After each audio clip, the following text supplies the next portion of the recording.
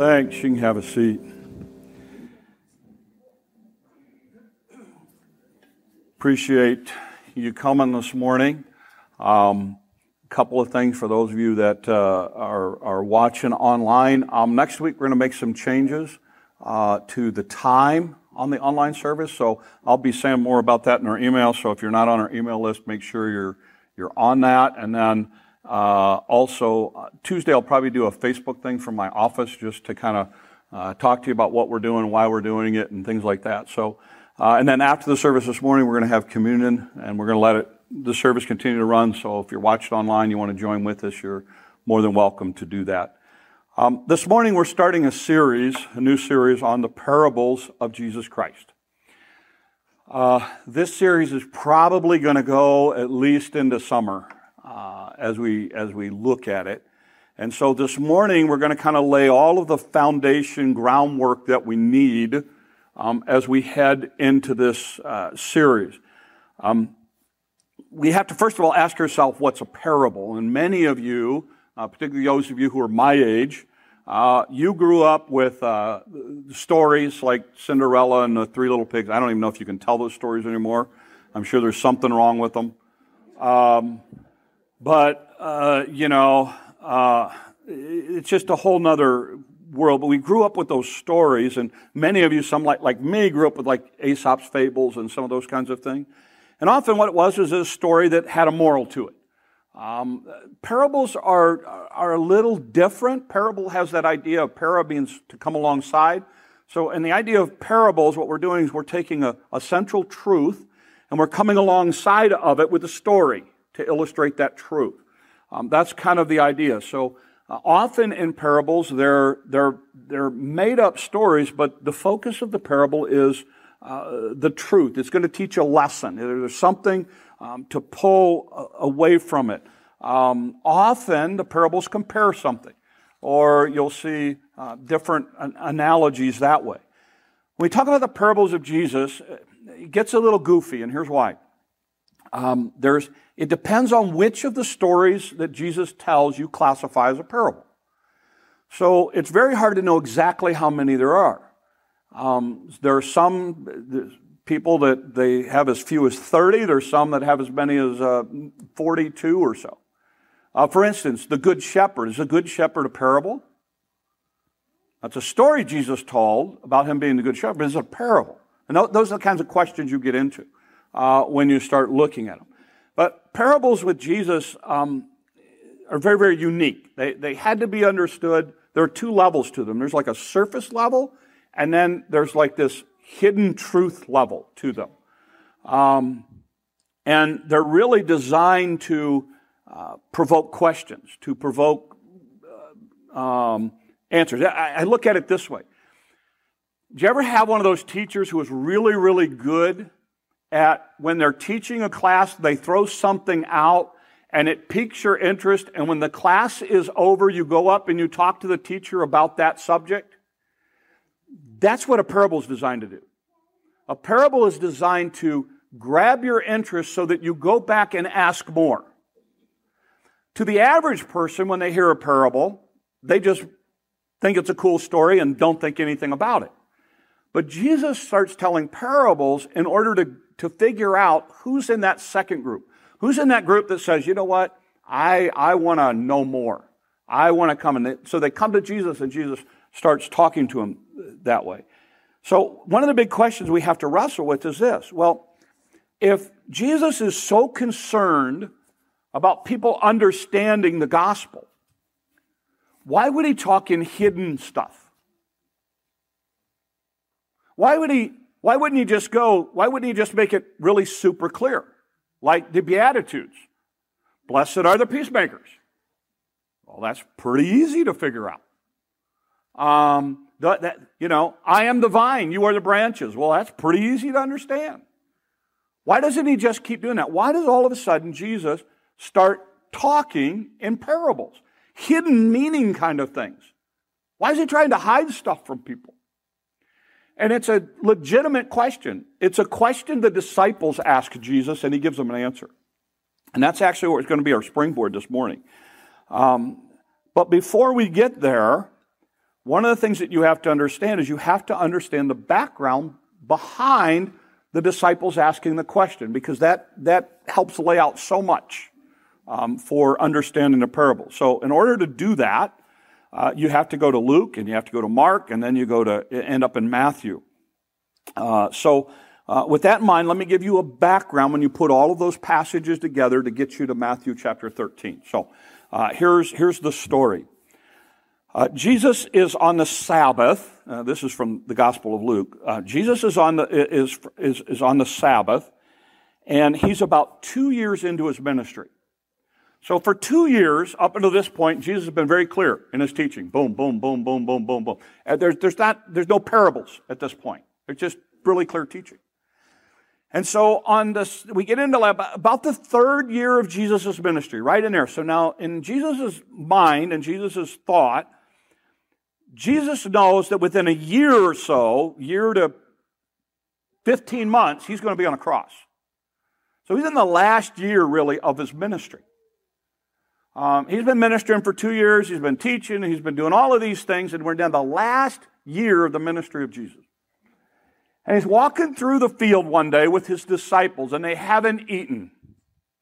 And so Jesus grabs some corn, and he pulls it off of the ear, and he gives it to the disciples, and they start eating it. Now, you need to understand that at this point in Jewish history, the Sabbath was the big deal. The Sabbath was no longer about God and worship and all that. The Sabbath was now all about rules. It was all about, did you do this right or did you do this wrong? Or the Sabbath had become all about that at this point in history. And Jesus has to confront that. And so this is the day that he decides to really go all in on confronting this. So he picks corn and he feeds.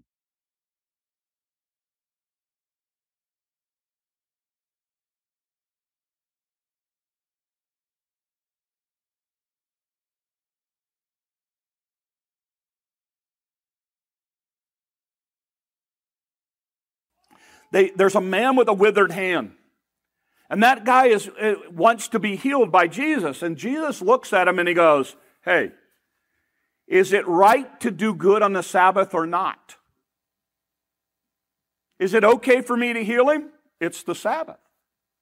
Now, even their laws said if your ox falls in a ditch on the Sabbath, you can pull it out. So surely if you can save an ox, healing somebody's hand kind of makes sense too, doesn't it? So Jesus heals him. The religious leaders in a synagogue that day call him Satan for doing that. He said, this is only something Satan would do. This is how far the Sabbath thing had gotten out of. And so Jesus in that passage talks about this issue of blasphemy. It's blasphemy to turn around and attribute Satan to something that God's doing. And so he deals with that in that passage. So then what happens next is Jesus basically then, he gets in a boat and he goes over to the other side. When he gets to the other side, there's this maniac, crazy man comes running down the hill, the maniac of Gadara, and Jesus heals him. And if you remember the story, what happens is he was demon-possessed, and the demons asked to go into the pigs, and he goes into the pigs, and they come all running down the hill, and they all drown. And then this guy becomes a Christian, and he goes in, and he basically starts telling everybody, and the people are in an uproar. Because again, Sabbath. So Jesus now heads back. He gets to the place, and everybody starts crowding. So now Jesus now gets in, everybody's gathered on the shore, and Jesus is in a boat teaching them. That's the background behind Matthew chapter 13. Okay? So let's read Matthew 13 so you get the story. And here's what it says. The same day, Jesus went out of the house and sat by the lake. Such large crowds gathered around him that he got into a boat and he sat in it while all the people stood on the shore. Then he told them many things in parables. And he's going to give them a parable. We're not going to go into this parable today. We're going to go into it later. But he said, a farmer went out to sow his seed. And as he was scattering the seed, some fell along the path. The birds came and ate it up. Some fell on rocky places where it didn't have much soil. It sprang up quickly because the soil was shallow. But when the sun came up, the plants were scorched and they withered because they didn't have any root. Other seed fell among the thorns. which grew up and choked the plants. Still other seed fell on good ground, where it produced a crop 160, 30 times what was sown. Whoever has ears, let him hear. Jesus tells the story. Then the disciples hang around after class, and they said, it says the disciples came to him, and they said, "Why do you speak to the people in parables?" Notice what his answer is. He replied, "Because the knowledge of the secrets of the kingdom of heaven has been given to you, but not to them. Whoever has will be given more, and they will have an abundance. Whoever does not have, even that which they have will be taken from them. This is why I speak to them in parables. Though seeing, they do not see. Though hearing, they do not hear or understand." Jesus basically looks at them and says, okay, you need to understand, at this point in my ministry, again, he's in the last year of his ministry. At this point in my ministry, and again, be careful how you interpret what I'm saying. I'm not going to waste my time on rubberneckers. There are people who are now coming to hear me because they've seen the miracles and they've seen all this stuff, and they're just here for the show. So from this point on, when I speak, I'm going to speak to find out who's really interested and who will hang around after class. Those people will get what I am saying. The rest of the people will just move on. It won't make a big deal to them. So what we need to understand when we talk about the parables are focused on, written to Christians who want to walk with God. It's not for the lost. He's writing he's using these parables to find out who wants to follow him and who's serious about following him. And he's going to take those people and he's going to teach them further because he's only got a year left on this planet. So what happens is when you start getting into parables, that's what you need to understand. Now, listen, this has profound implications for us. Because the parables you need to understand, when you start studying the parables, they are so controversial. And here's why. We like to interpret the Bible literally, but some of these are figurative stories. So when people get into this whole thing about the parables, they try to get all of these crazy meanings out of it. And you need to understand that while I've always taught you, there are layers when you're reading Scripture. But what happens is with the parables is people get crazy with this. And they start making it mean all kinds of crazy things. Like, the parable of the 10 virgins. And all of a sudden it's like, well, the 10 virgins represent the 10 nations. And because it was evening, well, that means that it was in the 18th century or the 17th, it was in the Dark Ages. And in the Dark Ages, it says that, there were 10 of them. So it was these 10 nations who were going to do this on this day. And it's like, you really think that the people of Jesus, they put all that kind of stuff together? That's insane. There's always, and here's what you're going to see about the parables as we get in the study. There's always one main theme. And it always has to do with salvation. You're going to see it with every parable. It always has to do with salvation. Now, even that, because let me tell you what's happening right now. In our society, what are you seeing? You're seeing a big push in Christianity for us to be socially active.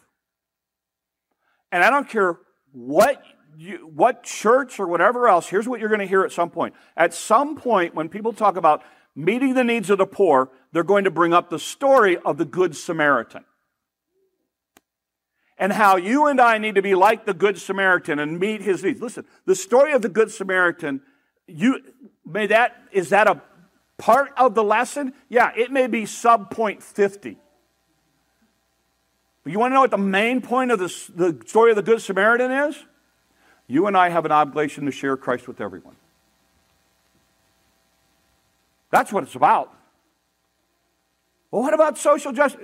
Fine, go to other passages. Don't rob that parable of its main teaching to prove your point. So when we get into the parables, what we're going to do is we're going to look at the context.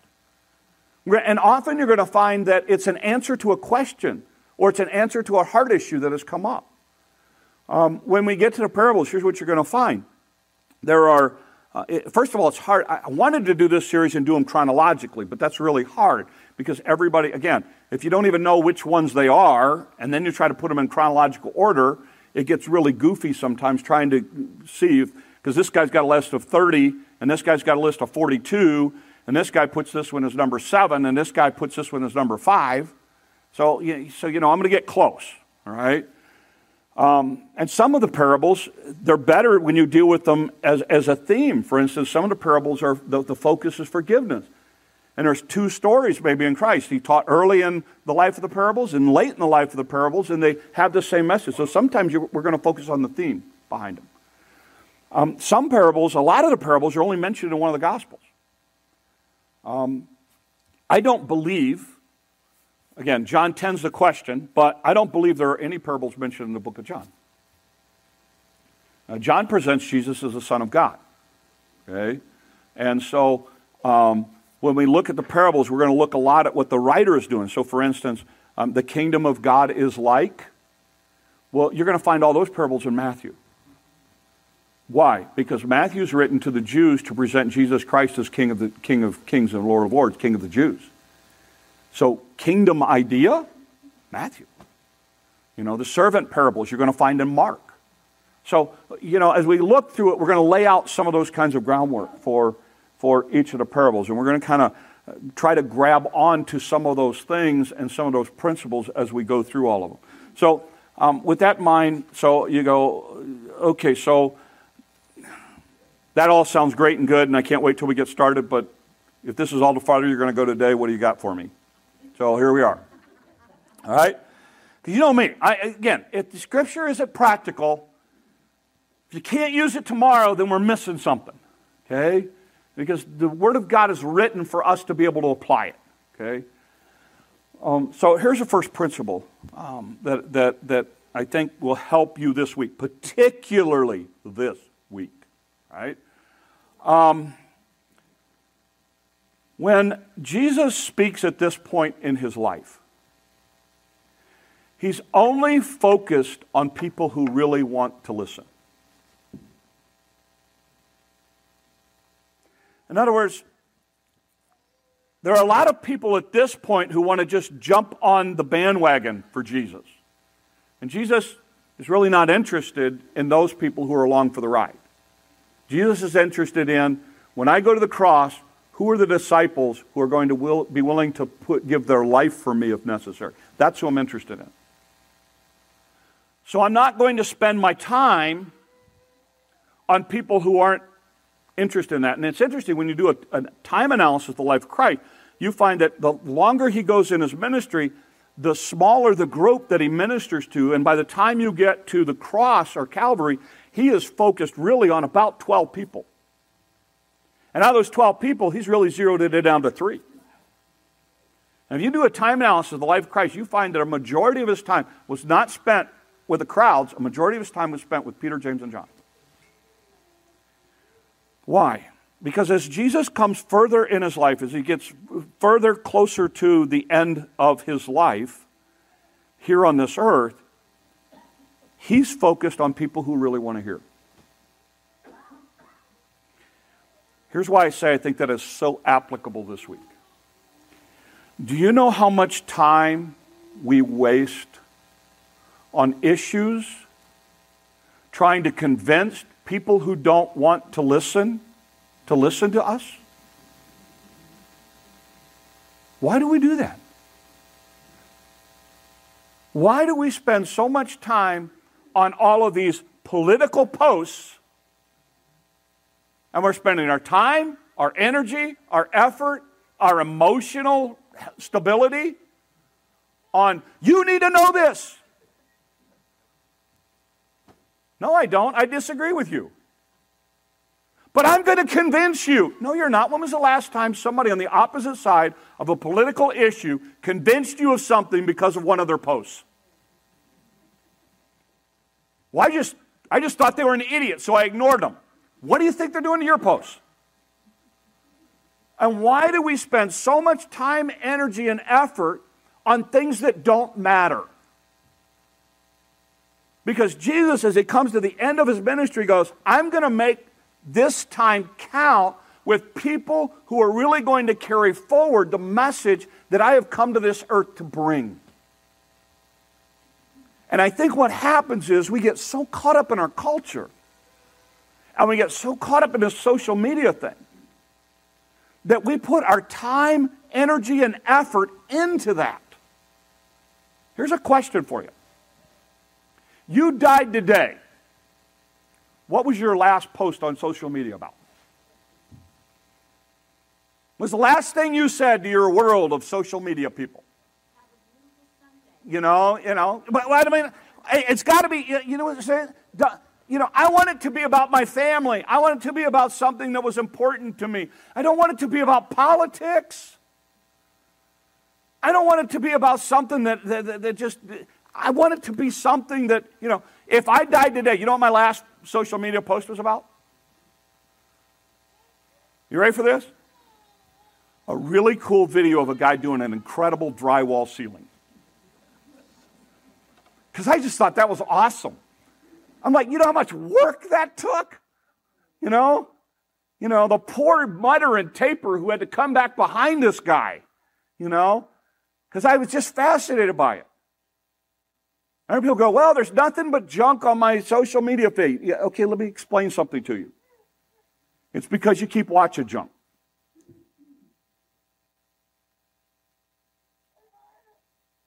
I look forward to going on my social media. You know why? 70% of it has to do with glass. It's awesome. I see really cool things that people are doing out there.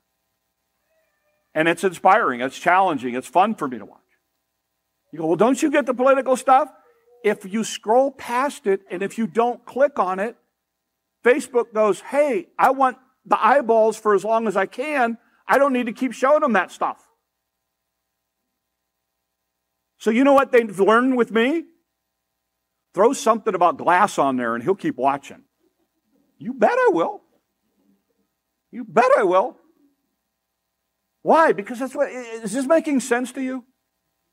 And the reason some of you are so frustrated and everything else with everything that's going on in the world is because that's what you continually feed yourself. And Jesus came to a point where he said, you know what? The last year of my ministry, here's what it is. I'm going to sort out who really wants to follow me and who doesn't. And the way I'm going to do that is I'm going to tell parables, and I'm going to hide the meaning in it, and the people who really are interested are going to come to me afterwards and want more information. And those people, they'll be given much more. And the people who just want to rubberneck and look at it and move on, then I don't have to spend the time there. And I think there's a great lesson for us, because you know what's going to happen this week? We have an inauguration this week. I guarantee you it'll push, if you're the political world, it's going to push every button you have. Because there are going to be people who are like, yay, rah, and there are going to be people who are like, this is the worst thing in the world that ever happened. And you're going to fight everything in you to fight. And here's what I'd say. Before you post this week, just ask yourself this. Is this really a good use of my time, energy, and effort? Because Jesus comes to a point in his ministry where he says, I'm going to zero in on the people who really want to be my disciples from this point on. And those are the people I'm going to grab the attention of. Second thing is this. What you're going to find fascinating with the parables is this. Jesus takes everyday common things that everybody knows about and draws spiritual principles from them. You read one this morning. Seed. Everybody in this culture planted some kind of garden. They planted something because they didn't have the Walmarts and the Costco's and the Fairways and all of the stores that you could go to. You kind of had whatever you made. Most of you have, at least some of you, some kind of garden. You understood a lot of this, didn't you? If you didn't understand the weeds coming up and choking it out, please see me. I want to know what your secret is. But here's a question. What's the spiritual truth? And when we get into this, we're going to die because Jesus actually helps us understand this. He actually explains this in some pretty interesting detail. But it's got you thinking, doesn't it? When you read that, didn't you think about which seat am I? When you looked at it and you go, am I a 100-fold Christian or a 60-fold Christian or a 30-fold Christian? See, those are the people Jesus is trying to reach. Those are the people Jesus is working on. Because Jesus takes common everyday things. So here's my challenge to you this week, because I think we get away from that. I want to challenge you this week to find something in your world that's common to most of the people in your circle. And find a way that it ties to the gospel. Find a way that it ties to the gospel. Okay? I'm just going to, let me share with you something from my world. Most of you know, Josh and I love the glass blowing thing. Haven't got to do it yet this year, but hopefully this week. You know what? You know what's amazing about the glass thing for me? Is that I take something from nothing, a blob of clear glass, and I get to turn it into something that's useful or beautiful.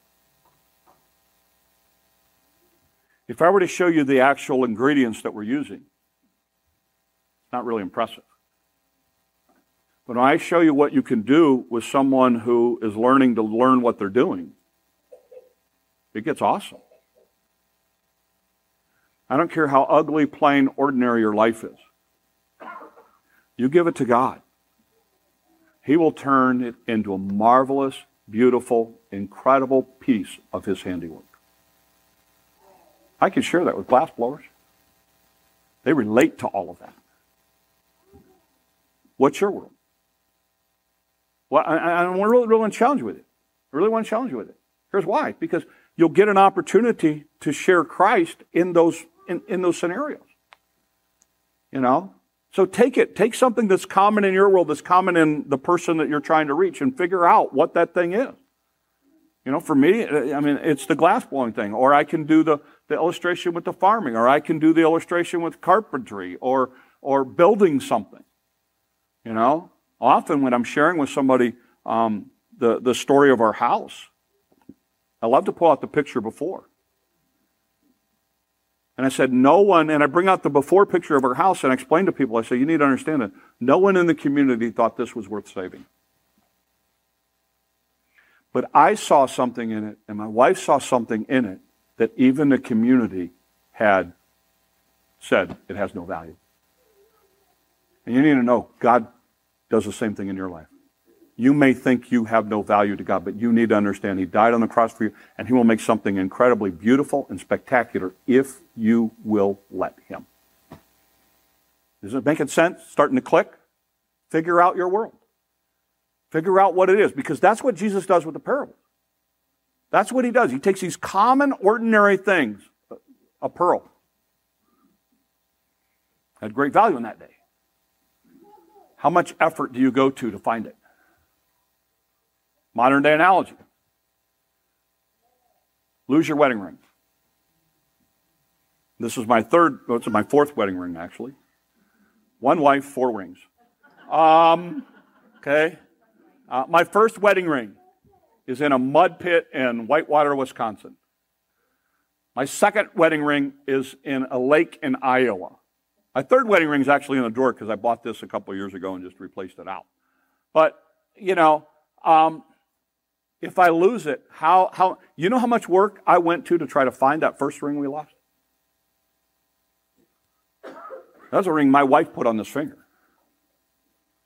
It was a 3-foot deep mud pit, about the size of half of this stage. And I literally just got in there and feeling around for this little piece of ring. Never found.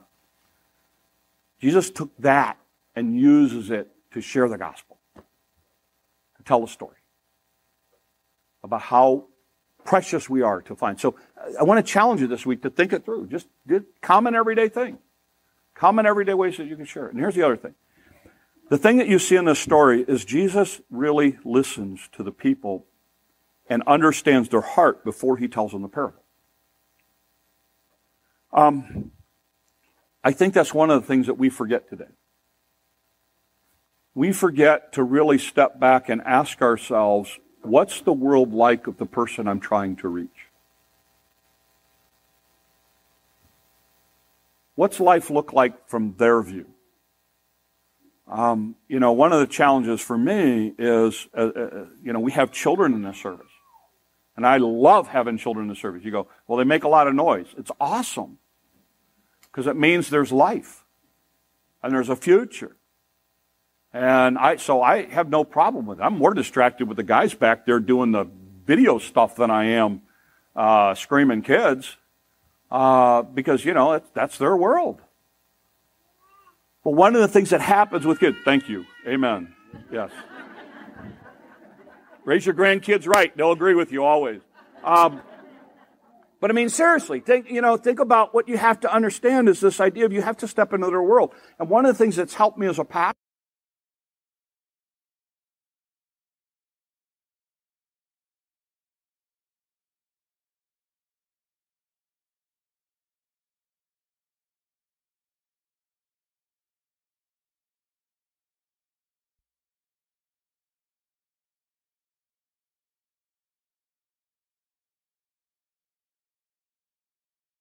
and that's what I want to challenge you with, because I think sometimes we get these little formulas on, and we speak this Christian stuff, just assuming everybody gets it. I try to go every Sunday when I preach, I try to go at it with the idea of, I'm not going to assume you know the story. Some of you do, some of you don't. The stories I told this morning, some of you were like, oh yeah, this happened, that happened. Some of you have no idea. It's the first time you ever heard those stories. I've got to step into your world for a moment. And I think it's so important. So take the people that you want to try to reach for Christ, and I want you to think about the idea, what's their world like? Well, they're a young person. They're just buried in their phones. All right, then figure out a way. Figure out a way to be able to relate a story to them that can share the gospel. That's what you're going to see in the parable. So I want to challenge you this week. Because the reality of it is, Jesus knows that this is the last year or so of his life. You don't know what this year holds for you. You don't know what this day holds for you. So take your time, your energy, your effort, and put them in something that's valuable, something that counts. And I'm just going to tell you, there are very few people you're going to convince on social media to jump to your side of the position. Most social media is what we call an echo chamber. Most of your friends agree with you anyway, that's why you're their friends.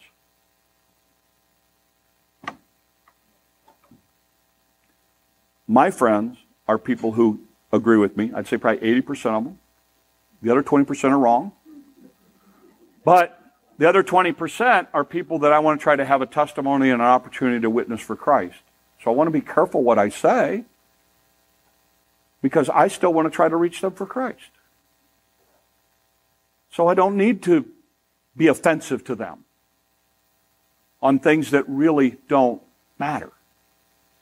And sometimes I think we get into this, and I want to be careful. Look, spend your time wisely. You don't know how much of it you have left.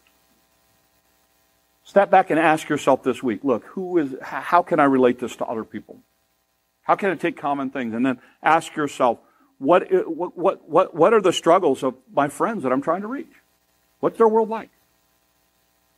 Listen to them. As I get older, here's what I've learned.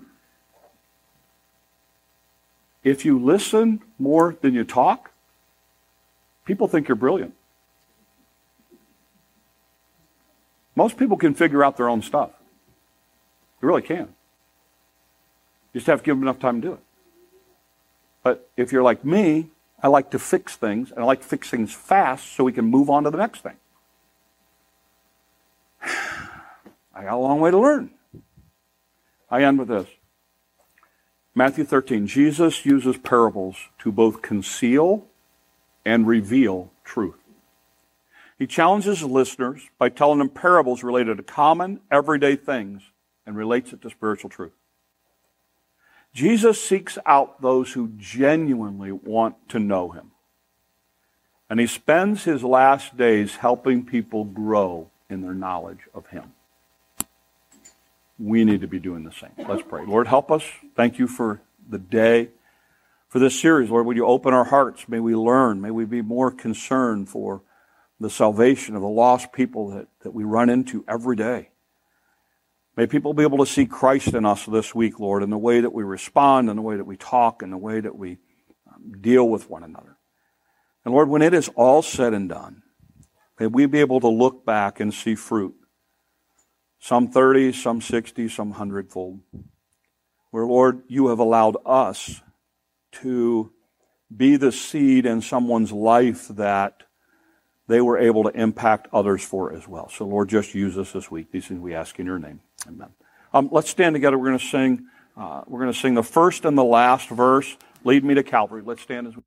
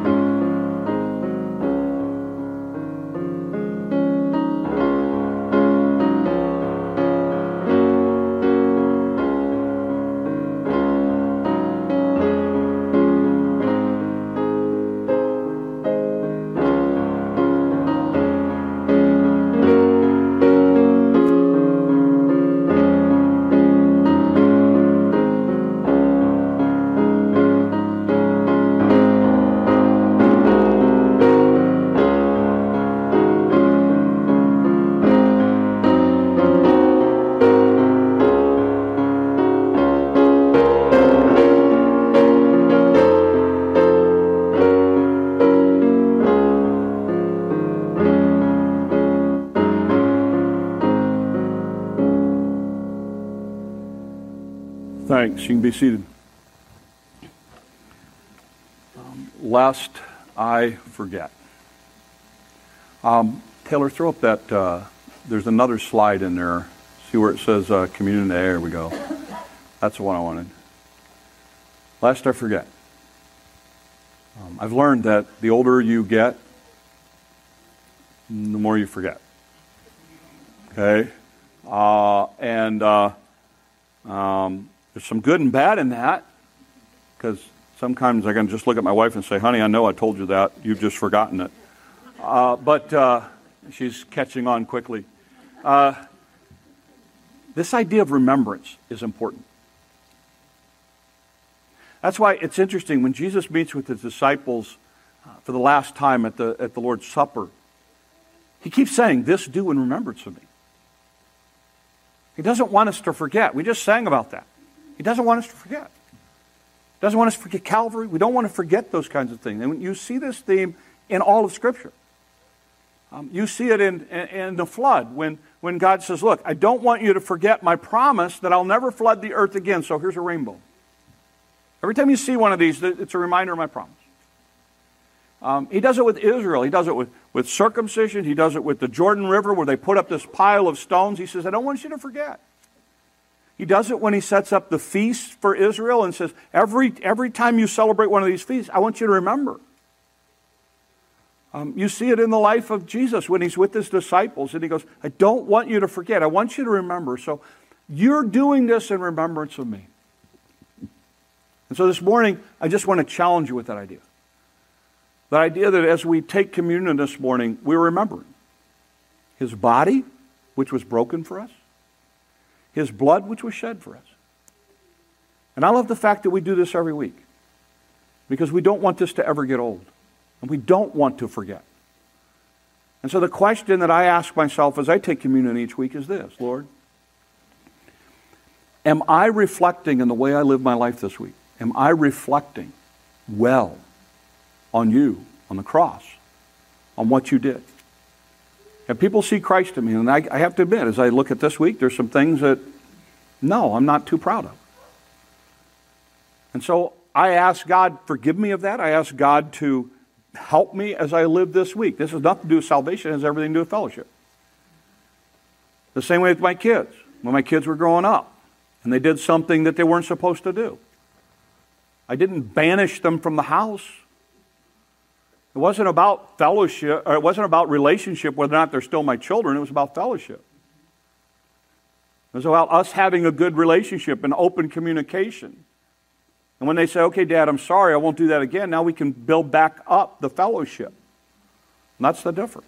So as I come into communion is about my fellowship with God.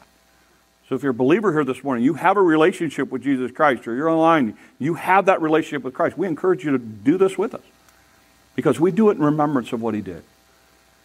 And so if you're a believer, you put your faith and trust in Jesus Christ, remember, He gave you salvation. So let's honor Him in the way we live our lives this week. Let's pray. Lord, thank you so much. May we never forget. Use us. And thank you for this time. These things we ask in your name. Amen.